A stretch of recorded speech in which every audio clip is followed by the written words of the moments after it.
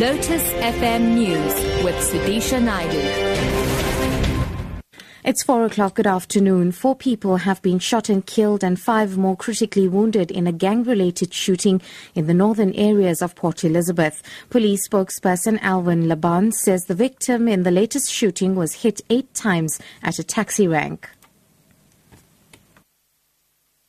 The drive-by shooting started in Avalon Crescent in Galvandale. The 3-year-old was in his blue polo when a vehicle passed him and 4 shots was fired at him. He was hit in his leg and he drove himself to the hospital. A case of attempted murder has been opened. We're looking for the guys.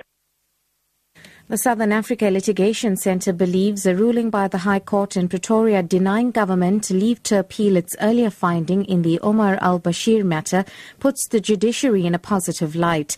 Al Bashir is wanted by the International Criminal Court for war crimes. South Africa failed to arrest him as ordered by the court while he was here for an African Union summit. Spokesperson Angela Mudukuti.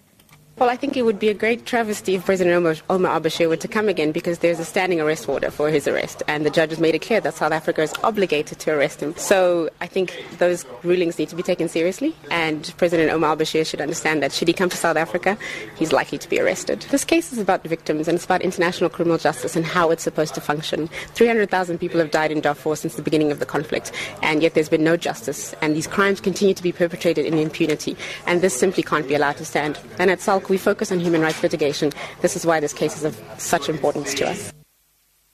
Doctors Without Borders says the only way to stop the tragedy of refugees fleeing violence in Africa and crossing the Mediterranean Sea is to create safe and legal alternatives for the journey. The organization is holding a media briefing in Cape Town after launching search and rescue operations with 3 boats 4 months ago. 15,000 people have been rescued and more than 2,700 have died or gone missing in the sea this year. Berenice Moss reports. Linda's Khudum spent almost 2 months on board one of the rescue vessels. She says they've never seen so many people resorting to reach Europe by sea, most often in boats completely unseaworthy. She spoke at length about her experiences, saying during one of the rescues which took place, 650 people were on board a craft which was about to capsize. She says during rescue operations there are always children on board, one of the youngest being a 1-month-old infant named Blessing. Khudum says the current policies are untenable in the face of the situation. Berenice Moss, SABC News, Cape Town. And finally, AGRI-South Africa has called on the Council for Scientific and Industrial Research and the University of Pretoria to help determine the impact of El Nino on the agricultural industry.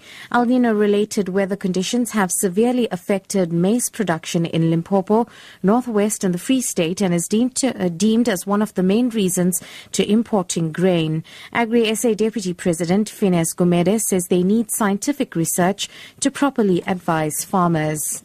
As a result, we have decided to consult CSIR and the University of Pretoria for them to do research for us as to what will be the impact of this El Nino, so that we can have a straightforward talk and spread word to our farmers with tangible scientific results. Because we don't want to predict something that will cause problem in the future. Top story, 4 people have been shot and killed and 5 more critically wounded in gang-related shootings in the northern areas of Port Elizabeth. I'm SUDISHA Naidu for Lotus FM News. I'll be back with headlines at 4:30.